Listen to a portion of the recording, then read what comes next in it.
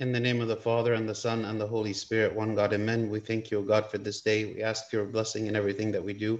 Be with us, O Lord, this evening, and guide us and guide all of the church. Through the prayers of St. Mary, Archangel Michael, St. Paul, St. Mark, and all your saints, hear us as we pray thankfully. Our Father, who art in heaven, hallowed be thy name. Thy kingdom come, thy will be done, on earth as it is in heaven. Give us this day our daily bread, and forgive us our trespasses, as we forgive those who trespass against us, and lead us not to temptation, but deliver us from the evil one. In Christ Jesus our Lord, for thine is the kingdom, power, and the glory forever and ever. Amen. Good evening, everybody. God willing, everyone is doing well. Tonight we're going to have another session of our Q&A. If you would like to submit any questions for the Q&A, you can do so using the link on your screen. In the name of the Father, and the Son, and the Holy Spirit, one God. Amen. First question we have today is, how can we teach our kids the concept of being set apart and not being of the world from a young age? And how can we support them as they go through peer pressure? This is actually one of the most important things that we can instill in a child from a young age, is the concept of our identity as children of God. The idea that our identity comes from God, and that the way we see ourselves and the way we see the world is through the lens of our faith, and not through the lens of the secular world, the atheist world, the materialistic world, the godless world, right? That we see ourselves as children of God from a young age, and this is a calling that requires us to live a certain way for a certain reason, that we are living that way, that we understand that we were created by God. We understand that God loved us from the beginning. We understand that the corruption and the evil and all of the problems that we see in this world are not because that it happened randomly, or that God created it this way, but we are actually the fault of the corruption that is in the world through our sin, and that God has redeemed us to himself so that we do not have to be victims of the sinful world that we are living in, and that ultimately we have a better place that God is preparing for us to go, right? We were bought at a price by the Lord, and that our goal should be a life and a union with God, and that God is saving us from this destruction, the corruption that is in the world today, right? If we emphasize to each person, to each child when they're young, this concept, and so that each person believes this sincerely and wholeheartedly, it will protect them from the many of the negative influences that are in the world. Certainly there will be temptation, and certainly there will be fall, but there will also be repentance. There will always be someone who maybe for a time will fall away, but then will come back again, because it's been instilled in them who they are. And even though maybe because of our weakness, when we are tempted, we fall away, we follow after um, our lusts, we follow after our pleasures, we follow after novel ideas and things that we maybe are deceived for a time to try, but we will always remember and come back again to the foundation of what we have been taught. And this teaching should be in many forms, right? This teaching should be, of course, in the direct teaching, like what we are being taught by God when we read the Bible, and we listen to sermons, when we attend Sunday school, and it should be also a teaching by modeling. When children see their parents and the leaders in their life living this, and really seeing themselves in this way as well, then it helps them to understand their responsibilities and their place in life, and what is it that they should be doing, both as youth and as they get older. Also, we need to be very uh, direct and clear and open and transparent with kids, and understand and talk to them about the real world pressures that they face. One thing that always happens is older generation, they kind of remember how things were when they were kids in their environment, and don't realize that maybe in the current generation things are different, right? Different in whichever way, oftentimes worse, right? Like oftentimes, like, when we think about the current time, maybe people grew up that the internet didn't even exist, right, when they were kids, and now you see all of the temptations that there are on the internet. So just as a small example, right, we have to be, as adults, we have to be aware of the world that our kids are living in, because the world that our kids live in is not the same world that we live in, right? It's not the same world that we lived in as kids, and it's not the same world that we live in today. the people that we see, the things that we talk about, all those things are things that, we need to understand them. We need to listen to them. We need to make them feel comfortable to talk to us about their struggles, about their temptations, without making them feel like if they say something that they're going to get in trouble. And so they just stay quiet and keep secrets, right? Because we want to guide them through this process, acknowledging the real temptations that they face, right? Because they face, like children in our society today, they face extreme pressure and extreme temptation all around from every place, that is telling them that God is not real, that is telling them that they should not live their faith, that's making them feel insulted for their faith, they're mocked for who they are and what they believe. So we have to be open and speaking about these topics from a very young age, always having our kids to be in the church from a very young age, involved in every possible way that we can, that the church becomes the center of life. One thing that, like when it comes to our faith, we can be faithful and we can say, I go to church on Sunday, and going to church on Sunday is my expression of worship and faith. And that's fine, that's good, okay? But to really be, like if my activities, if my use of my time is really a reflection of the importance that our faith should be to us, of how much we focus on our faith and our spiritual life relative to all the other priorities and all of the other important things in our life, then we need to be in church a lot, not just once a week. Even we need to be there much more often. We need to attend Bible studies. We need to attend social events. We need to attend Vespers. We need to serve. We need to be in the church, like completely in the church, because this is the place of salvation. This is a place of safety. If we look around in the world and we see everything is corrupt, then we go to the church for a safe haven from that corruption, the place where we are saved, and the place that we want our children to be saved and to be planted in it, so that as they grow, they are growing in the nurturing, protective space that is the church. So the way that we live, the things we talk about, the being open and speaking to them openly about the pressures that we're facing, raising them in the church and participating in the church, serving in the church, letting the church be the center of our life and not just something that I do on Sunday. No, it is the center of our life. Everything else should revolve around that and not vice versa. Number 2. In Luke 8:19, the Bible says, "Then his mother and brothers came to him and could not approach him because of the crowd. Now I know that our church believes in the ever virginity of St. Mary, which means that our Lord Jesus had no brothers." What does the term brothers mean in that verse then? So the term brothers, right, the word that is translated brothers here, the word is adelphos, okay? And this word, adelphos, can mean brother. It can also mean a close relative. It can actually mean a fellow believer or a fellow countryman. All those things can be meant by this word adelphos, right? So we in the church, we believe that this verse is referring to those who are his cousins and not directly to his brothers, okay? Another example of this is in Genesis chapter 13, verse 8, when the Bible is speaking about the relationship between Abraham and Lot, okay? So Abraham was Lot's uncle, right? So Lot was his nephew of Abraham. We know this for sure. It's very clear. But in this verse, Genesis 13:8, it refers to the relationship between Lot and Abraham as being brothers, right? And it's the same word, the same meaning. The idea that this is a generic word that can mean literally like a blood brother, or it can mean some other relationship that is like of a relationship of faith, sharing a common faith, or another close relative, and so on. Also, if you look at what happened when Christ was on the cross, he was dying on the cross, and St. John the Beloved and St. Mary were there. Christ speaks to both of them, and he gives St. Mary to be kind of like that St. John would be responsible for her, like she would go and live with him and so on. So if she had other sons, okay, then they would have been the ones to take care of her. If she had other sons, then they would have taken care of her. And Christ would not have said to St. John the Beloved that he is the one to take care of her.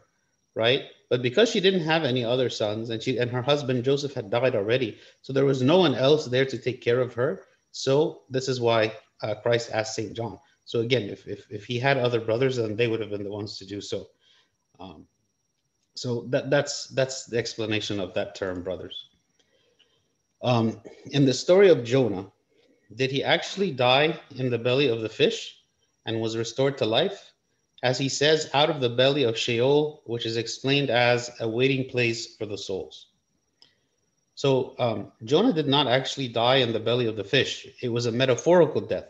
The idea that he was swallowed up by this fish, and that the fish went deep down into the ocean. That it was like a metaphor for being in Hades or Sheol, right? Sheol is another word that was used in the Old Testament for Hades, and it was always depicted as being a deep pit.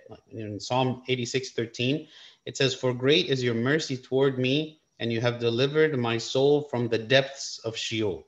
Right here, the psalmist is praying this. Christ also compared Jonah being in the belly of the fish to himself being in the tomb for 3 days when he was speaking to the people before his crucifixion. He said, "For as Jonah was 3 days and 3 nights in the belly of the great fish, so will the Son of Man be 3 days and 3 nights in the heart of the earth." Right? So during this time, after Christ died, before he rose from the dead on the third day, right? We believe that the Lord went into Hades and he freed the righteous people there and brought them up to paradise. Okay? So just as when Christ is speaking about this, the idea of being in the heart of the earth, right?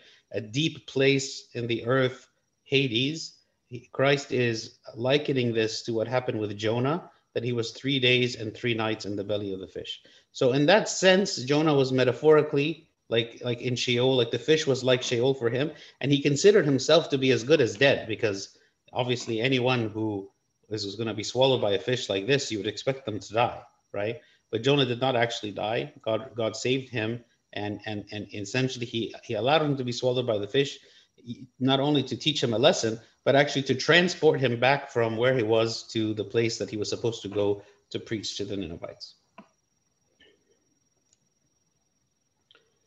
Number 4. Why is there a difference between the Psalms, Numbers, and the Agbeya and in the Bible? So the Bible comes in many different translations. Okay, the translations that we typically use, in most places in the church, we typically use the New King James Version. Okay, the New King James Version, the Old Testament of that is not the same source as the translation of the Psalms and the Agbeya. It's different. Okay, how are they different, or how did it come about? So in the Old Testament, all the various writers and prophets who wrote their books, they wrote them in the Hebrew language. Okay, and these Hebrew books were recorded, and that is what was consisted of the Jewish scripture. So that is what the Jewish people read as their scripture. Okay, a few hundred years before the coming of Christ, the Greek language had become very well known all over the world at the time. And so Ptolemy, the king of Egypt at the time, he commissioned 70 rabbis to translate these Hebrew scriptures to the Greek language. Okay, and this was so that it would be accessible to more people. So it wasn't just readable by the Hebrews who knew the Hebrew language, but it could be read by a larger audience of people from all over the world. And so these 70 rabbis, they translated these Hebrew scripture into Greek. Okay.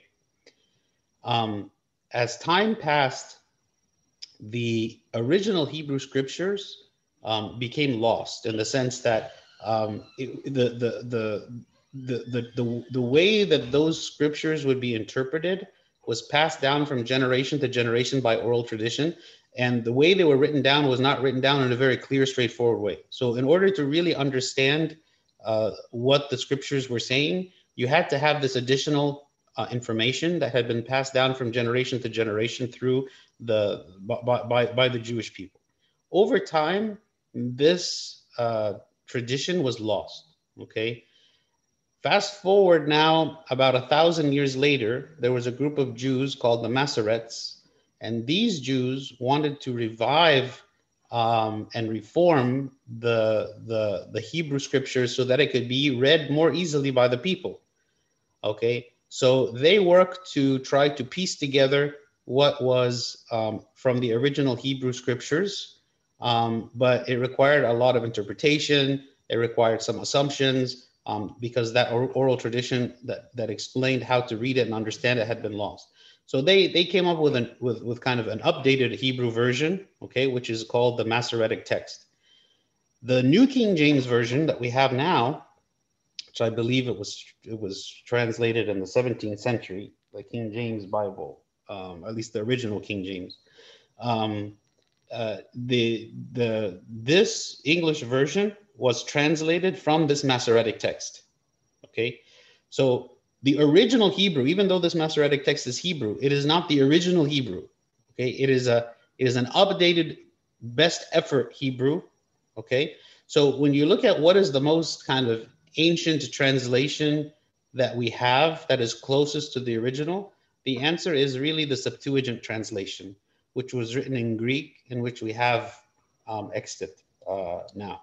So there is Bibles translated to English from this Septuagint version. Okay, so the Septuagint version is what is used in the translation of the Agbeya. Really, the Septuagint version as a church as a whole is more accurate than this Masoretic text version. But for practical reasons, the fact that all of the Bibles that have been available for such a long time have been Protestant Bibles, we've all become accustomed to reading the various Protestant translations, specifically the New King James Version of the Old Testament.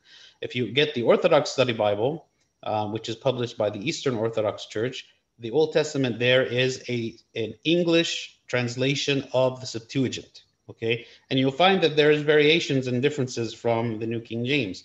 Of course, there's nothing there that's gonna, fundamentally change the faith or anything like that. But it is not exactly the same. So the Agbeya uses the Psalms from that. One of the differences between the two versions is the numbering of the Psalms. So some Psalms are combined together, some Psalms are divided. So the numberings do not all match. The first 150 Psalms are all the same in the sense that they all 150 Psalms exist, but some places they might be off by one or off by two or the same. The only other difference in the Psalms is that in the Septuagint version, there is a 151st Psalm, which we have actually in our Bible, like the Coptic Reader has 151 Psalms in the Bible. The 151st one is from the Septuagint translation, whereas the New King James does not. So you might see sometimes the notation after the name of a psalm, you might see LXX. LXX is Roman numerals for 70.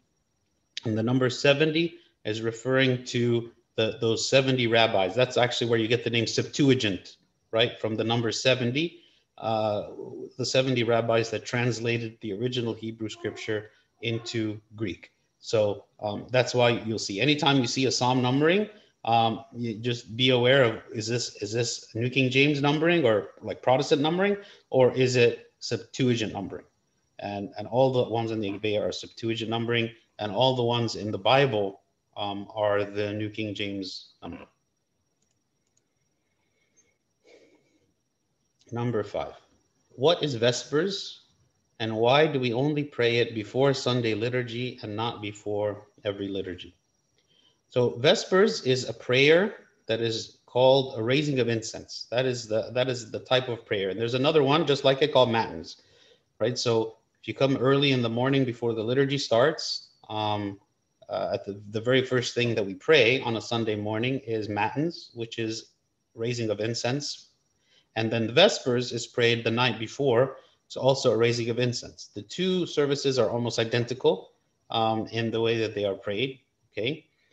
This can be prayed any day. Actually, this, like Matins and the Vespers, these are separate services. You could pray them by themselves without even there being a liturgy. And you can have a liturgy. Liturgies must have Matins in the morning, but don't necessarily have to have Vespers the previous night.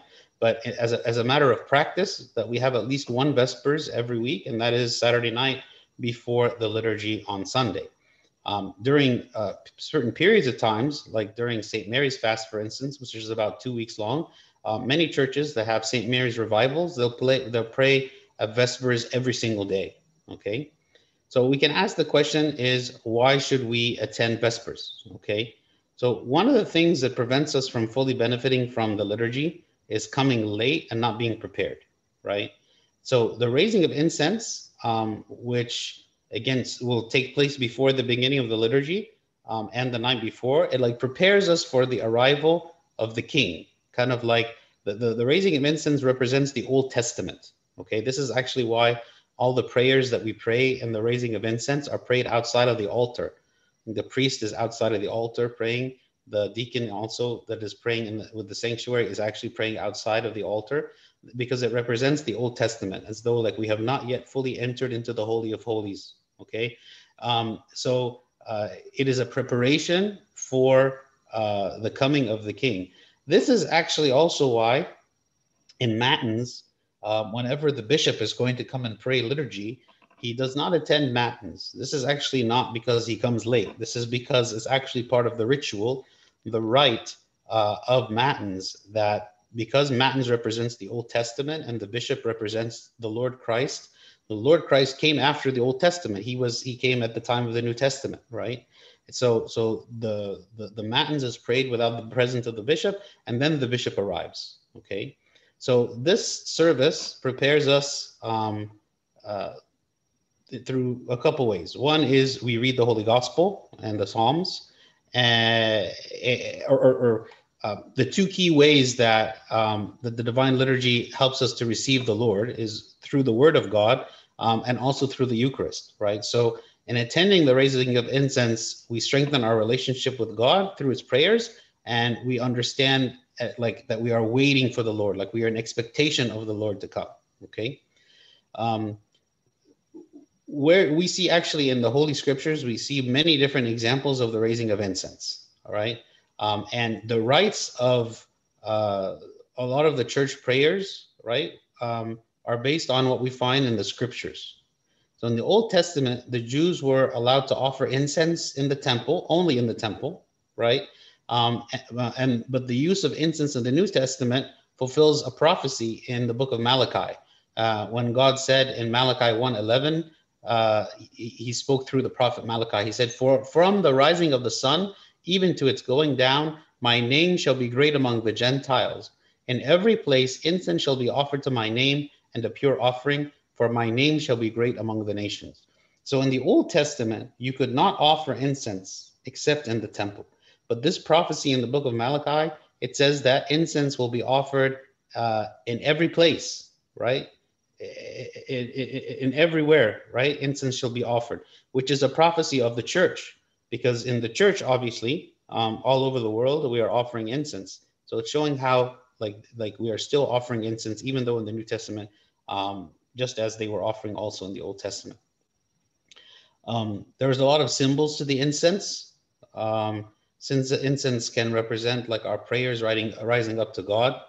The censer can represent the Virgin's womb, because she had the Lord in her womb, and the incense itself can represent the Lord Christ and His incarnation and His humanity and His divinity. So there's a lot of spiritual benefits that we get by attending the raising of incense, and all of its symbols and understanding it, and it prepares us for the liturgy and symbolically for the coming of the Lord. The earlier that we arrive, whether it be in Matins or that we attend as well in Vespers the night before, the more we are preparing ourselves to consider that the liturgy is like a very sacred and holy time, that we are coming to attend it with the right mindset and focus, so that we don't just kind of come while our minds are distracted and we're not really focusing, and we don't benefit as much as we could from the liturgy. So the raising of incense prayer, whether it be in the morning or the night before, is an important one that we should get into the habit of attending every week. There is an icon that I found online of a saint called St. Paul the Simple, holding a rock on his head. Is this the same as Abba Paul, the first hermit? Also, what is the story of that icon? So St. Paul the Simple, he is not the same as St. Paul the Hermit. His feast day is on the 18th of Amshir, and actually we read his story on his feast day in the Synaxarion. Okay, he was a contemporary of St. Paul the Hermit.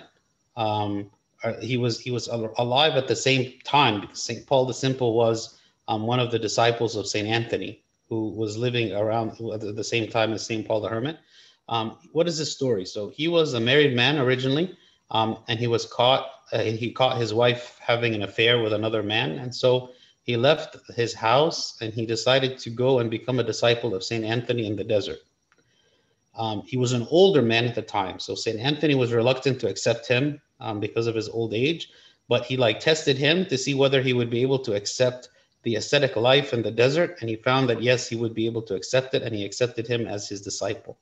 He was a very simple man, and God granted him the gift of casting out of evil spirits. So one day, there was a person who had this young man who had this very powerful evil spirit on him, and they brought this young man to St. Anthony. So St. Anthony looked at the man, and he said this. He said, "This is not a task for me. I have not yet been given the grace to deal with this very powerful type of demon. Paul the Simple has the gift of dealing with this one." So he instructed them to take the young man who was demon possessed to St. Paul the Simple in order to cast out the demon. Okay, St. Paul kept asking St. Anthony to do it, but St. Anthony refused, and so the boy was left with St. Paul to exorcise the demon. And so St. Paul, when he began to pray, again, he was very simple, very humble man.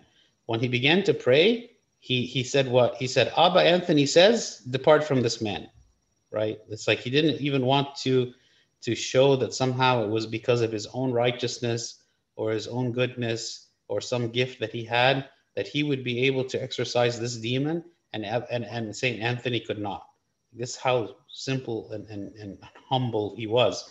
So when he prayed invoking the name of St. Anthony, so that if this man is cured of his demon possession, then he could say that it was through the blessing and the prayers of St. Anthony that it happened.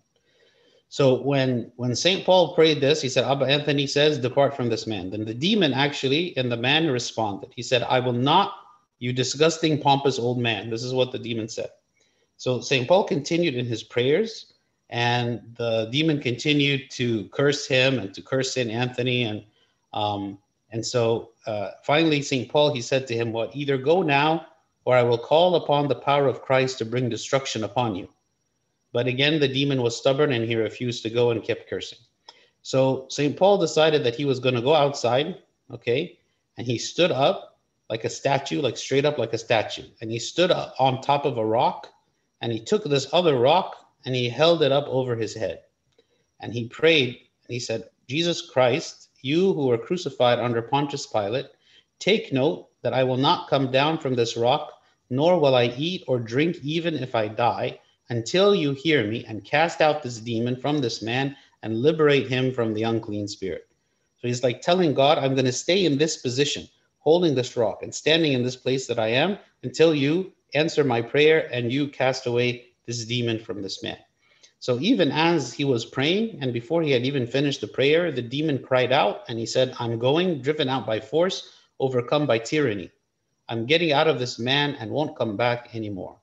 So it was like the simple mind, the simple faith, the simple prayer of this man, St. Paul the Simple, that asking the Lord to heal this man, to cast out this demon. This is the one that this is how this boy was healed. And the demon even said this. He said, "It is the simplicity and humility of Paul which has driven me out, and I don't know where to go." So God honored him for his simplicity, and this is why we have this icon with him holding a rock over his head.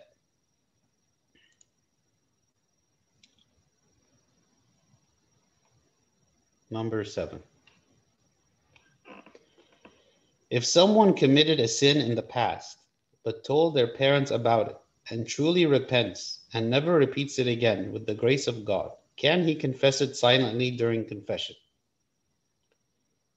So the idea here is when we when we commit a sin, the Bible says that we should confess our sin, and actually says we should confess our sins to one another.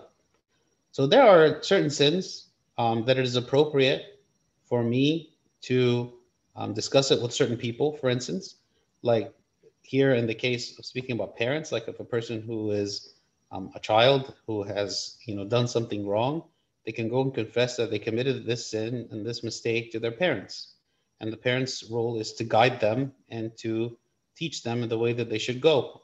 Okay, so that is a very good thing to do. Okay, and this person is repentant and he's apologizing and he's confessing the sin. But when confessing the sin to the priest, the priest is not like anyone else, right?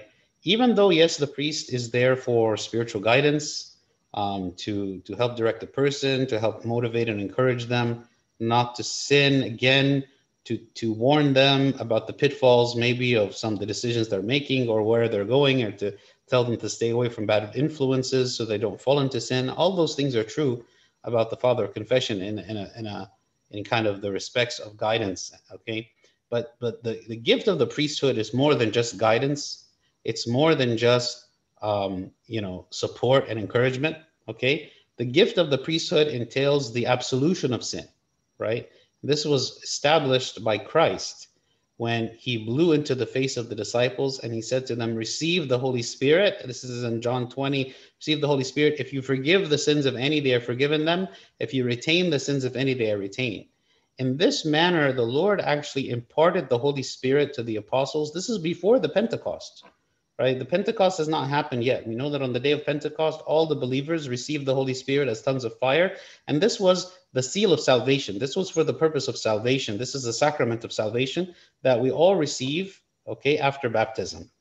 But prior to this, there was the special gift of the Holy Spirit that was not given like the one of Pentecost, which was for salvation. This one was for the gift of the priesthood, of what are some of the things that make the priest different than just any person. If you forgive the sins of any, they are forgiven them. If you retain the sins of any, they are retained. It's also said in another gospel that whatever you bind on earth is bound in heaven, and whatever you loose on earth is loosed in heaven. This is, again, given to the apostles, this gift of the priesthood. What does this mean?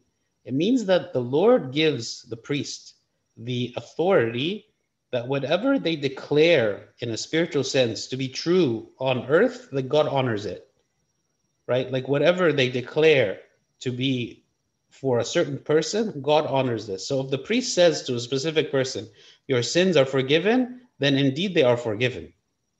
Okay? So this is not the same as I'm going to just go tell someone and confess my sin and tell them, look at this thing that I did wrong.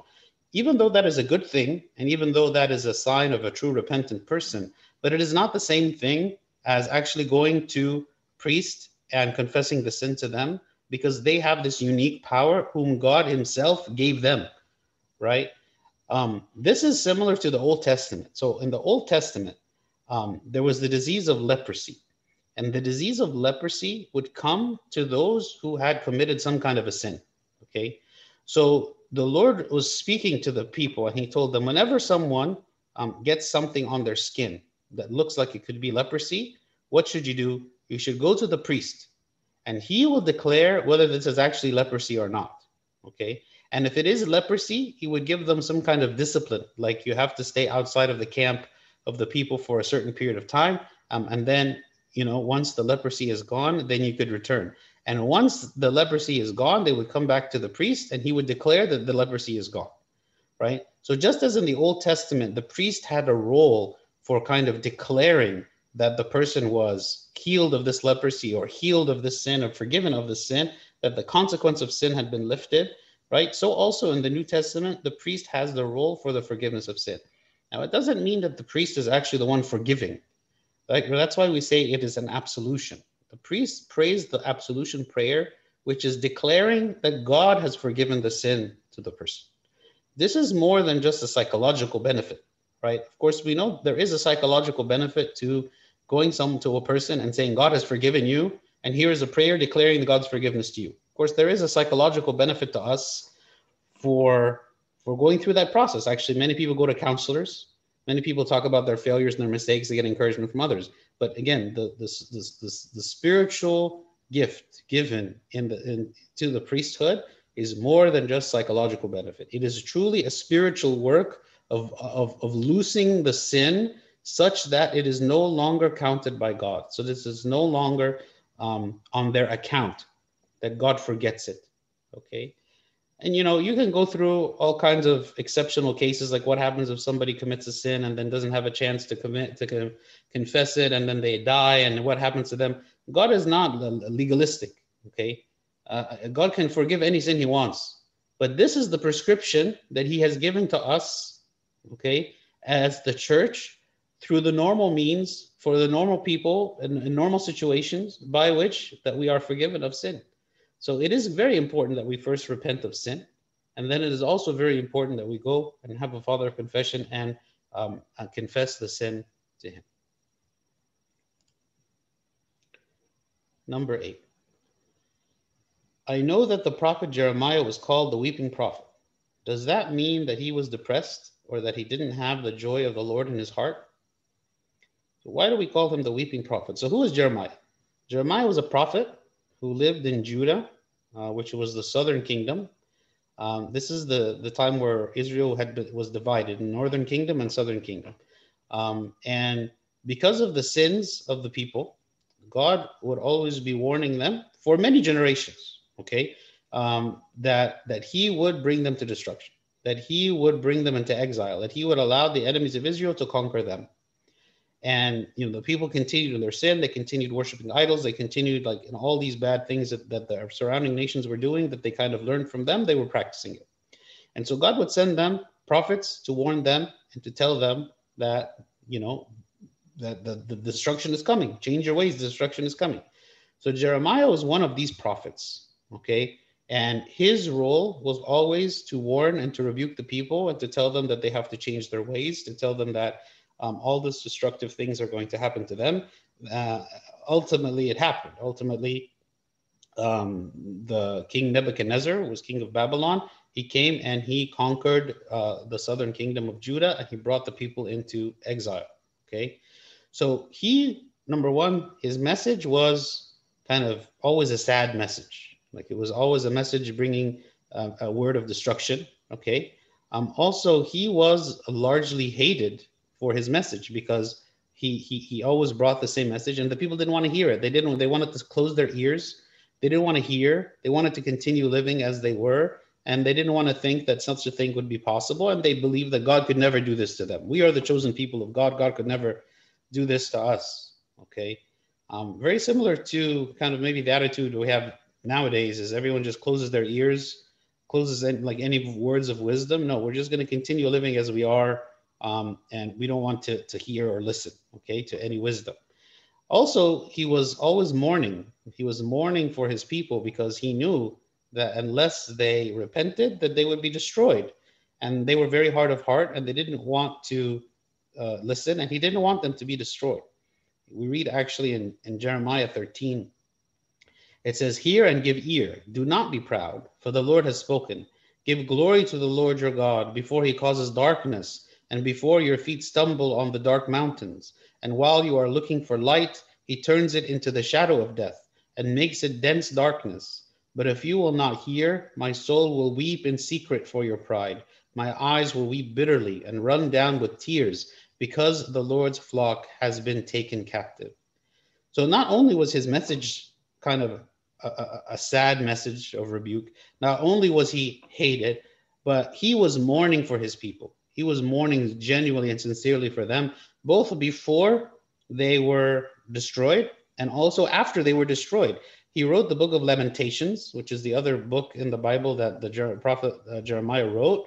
And actually, we read from this prophecy of Lamentations, we read it on Good Friday, right? The whole chapter is lamenting with sadness and mourning what happened to the kingdom, okay, after its destruction, after its exile, okay?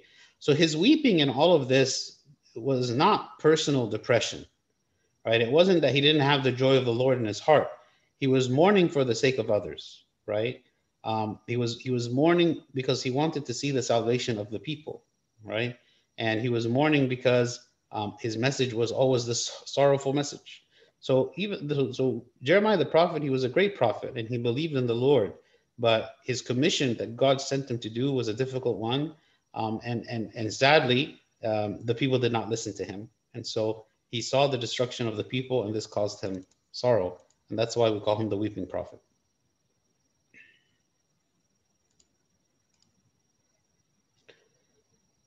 Number 9. What does the verse in 1 Corinthians 9:27 mean?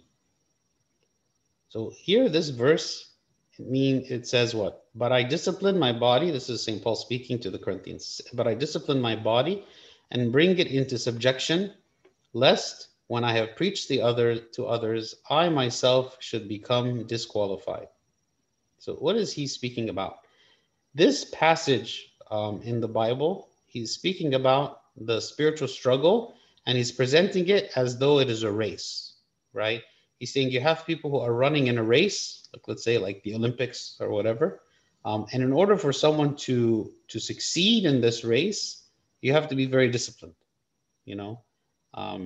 Like think about someone who is training for the Olympics. The Olympics is every 4 years.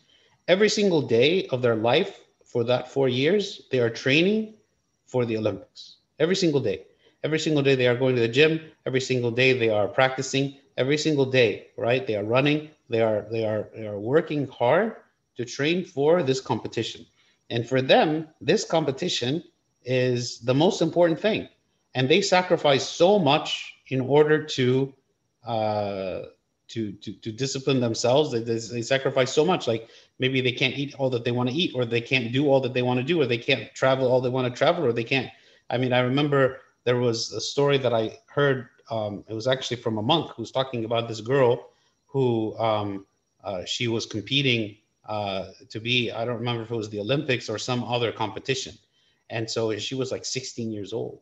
And so all throughout, it was a very regular thing that her friends would be like going out to have fun, to do something, and they would invite her, and she couldn't go because she had to be very strict in the way that she lived, and she used her time in a very disciplined way to increase her chances of having victory. So here, St. Paul is speaking about the self-discipline and bringing our body into subjection. Why? Because we want to win the race. The race is like we want to reach the end. We want to reach the end of our life victoriously, successfully, right? And here we are not racing against one another because, you know, obviously it's not like if one person is saved, another person can't be. But we are all trying to get to the finish line. He who endures to the end shall be saved. So we are all trying to run in a disciplined way. And if we don't run in a disciplined way, if we are not focusing on what do I need to do in order to reach to the end, to persevere to the end, then maybe I won't be able to get to the end. You know, maybe this girl, if she had neglected her training and she kept going out with her friends all the time, even if going out with her friends was not wrong in itself, but she just wouldn't be in a condition where she could compete in these games and she could win. So if really winning was her goal, then she had to make certain difficult choices. Everybody wants to win, you know, like everybody wants to win. Everybody wants success. The difference is that some people are willing to do what it takes to achieve success and other people are not, right? That's the distinction. Everybody wants success, right? But the people who are successful by and large are the people who are willing to put in the work necessary to succeed. So here in this verse, he's saying, I am preaching to others that they need to discipline themselves, right? To endure and persevere to the end, and to bring their body into subjection. Subjection means that our body doesn't necessarily and doesn't naturally want to do these self-discipline things. Like my body doesn't want. My body wants to sleep. My body wants to relax. My body wants to eat. My body wants to have fun. My body wants pleasure. My body wants all these things that are going against the idea of being in a race, right? Just like, again, the Olympics example. My body is fighting me. It says, I do not want to do this, right? And this is why it requires self-control and discipline. We are disciplining our body, and so that we are in control of our body. We are in control of our emotions. We are in control, as opposed to those things controlling us, okay? So St. Paul, as the one who is preaching all of this to the people, and everywhere that he would go, he's preaching this message of discipline. He's preaching this message of what is our role in salvation and what do we need to do.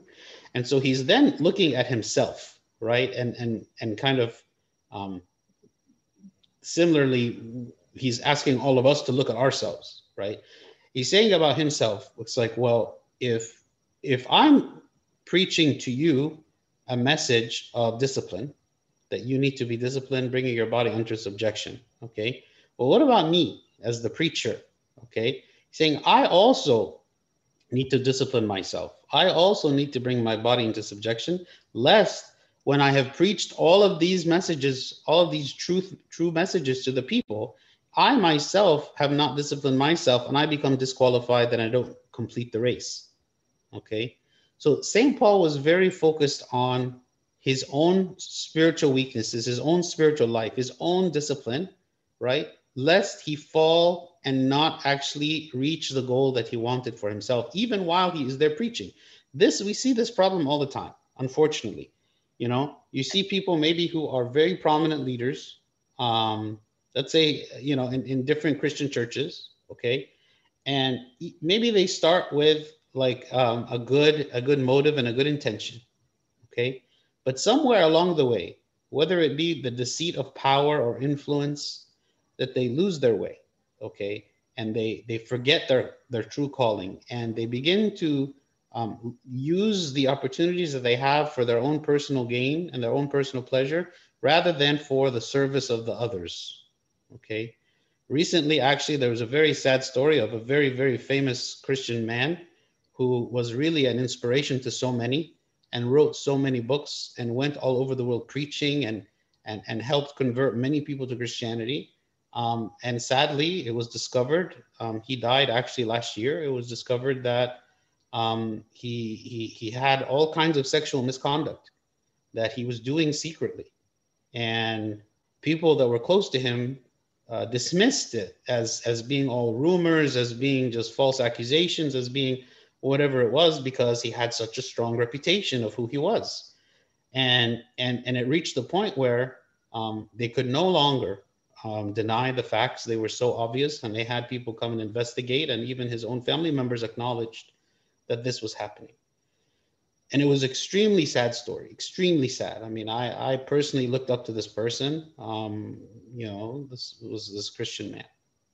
And the idea that someone who could be in a position like that while secretly living another life altogether, and maybe this temptation slowly begins to creep in to someone who is in a position of power where they can get away with it, right? Like people are not going to catch him in the act because he has so much influence, okay?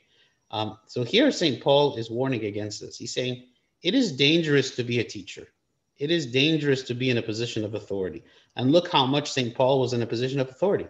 I mean, look how much even St. Paul could perform miracles and how God gave him such authority. That's why when St. Paul was speaking about the thorn in his side, and he asked God to remove this thorn in his side, that God said, no, I'm not going to remove it from you, because you need to feel your weakness. You can't just feel all the time that you are strong, that everything is fine, and you need to feel that you are weak. You need to feel like I'm not just going to relish in my power and my authority. I have to always feel weak because I have been given such honor. I have been given such authority. I've been given such reverence, and respect from others, that I cannot just let all this go to my head. Just because I'm an apostle and a teacher and a miracle worker, right? I am not exempting myself from this discipline, right? And maybe a person in such a position needs to have all the more discipline, right? Because now the temptation on them of being able to misuse this authority and power that they have is even higher.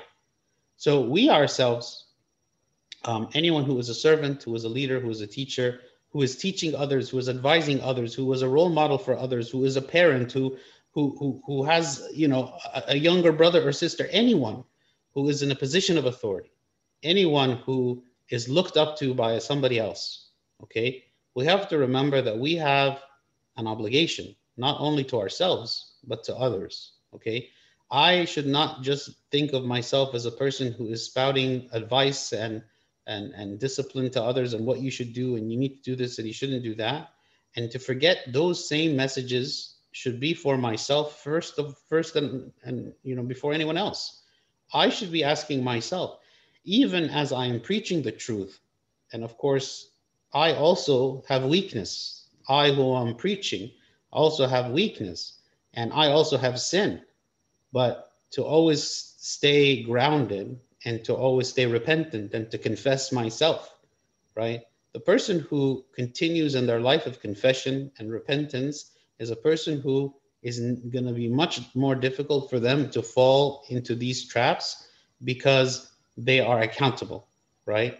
So as long as we remain accountable, right, then maybe that person who I'm accountable to is going to come and tell me, you're fooling yourself, you're deceiving yourself, you're misusing your power. If St. Paul is teaching self-control but did not control himself, then while he is bringing the words of salvation to others, he might be losing his own salvation, right? So it's very important. Um, the devil will find whatever means necessary to destroy the work of God. He will find any means by which to destroy the work of God. And those people who are the most successful in bringing people to Christ, those people who are the best of teachers and the best of servants and the best of parents and the best of friends and the best, right? Those are in his targets all the more because those are the people that if he destroys them, he brings down a multitude with them. If St. Paul were by in some way fallen into some kind of public sin, right? And it would have become some kind of scandal. Imagine all of the people that would have fallen, all of the people that would have looked at that and kind of and left the faith. And sadly, that's what will happen with this person I'm speaking about, right? All the people that believed on his hand, believed because of his preaching. What are they going to say now? People who are fragile in their faith, people who are not yet confirmed in the faith, and look at this and say, "Oh, this was all a farce," right? So those who are teachers, right, have to be disciplined. Those have to continue in a life of repentance and confession and not allow the power and the authority that they have to get to their head. Okay. This is a good stopping point for today. So we can just conclude in a prayer. In the name of the Father, and the Son, and the Holy Spirit, one God, amen. We thank you, Lord, for this day and for this time together. We ask, O God, that you reveal to us our hidden weaknesses, and that while these weaknesses are not something that we will share with everyone around us, let us share it, O Lord, with our fathers of confession, that we would repent, O Lord, of these sins, and that we would remain accountable for any mistakes that we do. Help us, O Lord, to discipline ourselves, to bring our bodies into subjection, to share, O Lord, the message of salvation to others while we ourselves are also living it and participating in it and benefiting from it. Through the prayers of St. Mary, Archangel Michael, St. Paul, St. Mark, and all your saints, hear us as we pray thankfully. Our Father who art in heaven, hallowed be thy name. Thy kingdom come, thy will be done on earth as it is in heaven. Give us this day our daily bread, and forgive us our trespasses as we forgive those who trespass against us. And lead us not to temptation, but deliver us from the evil one.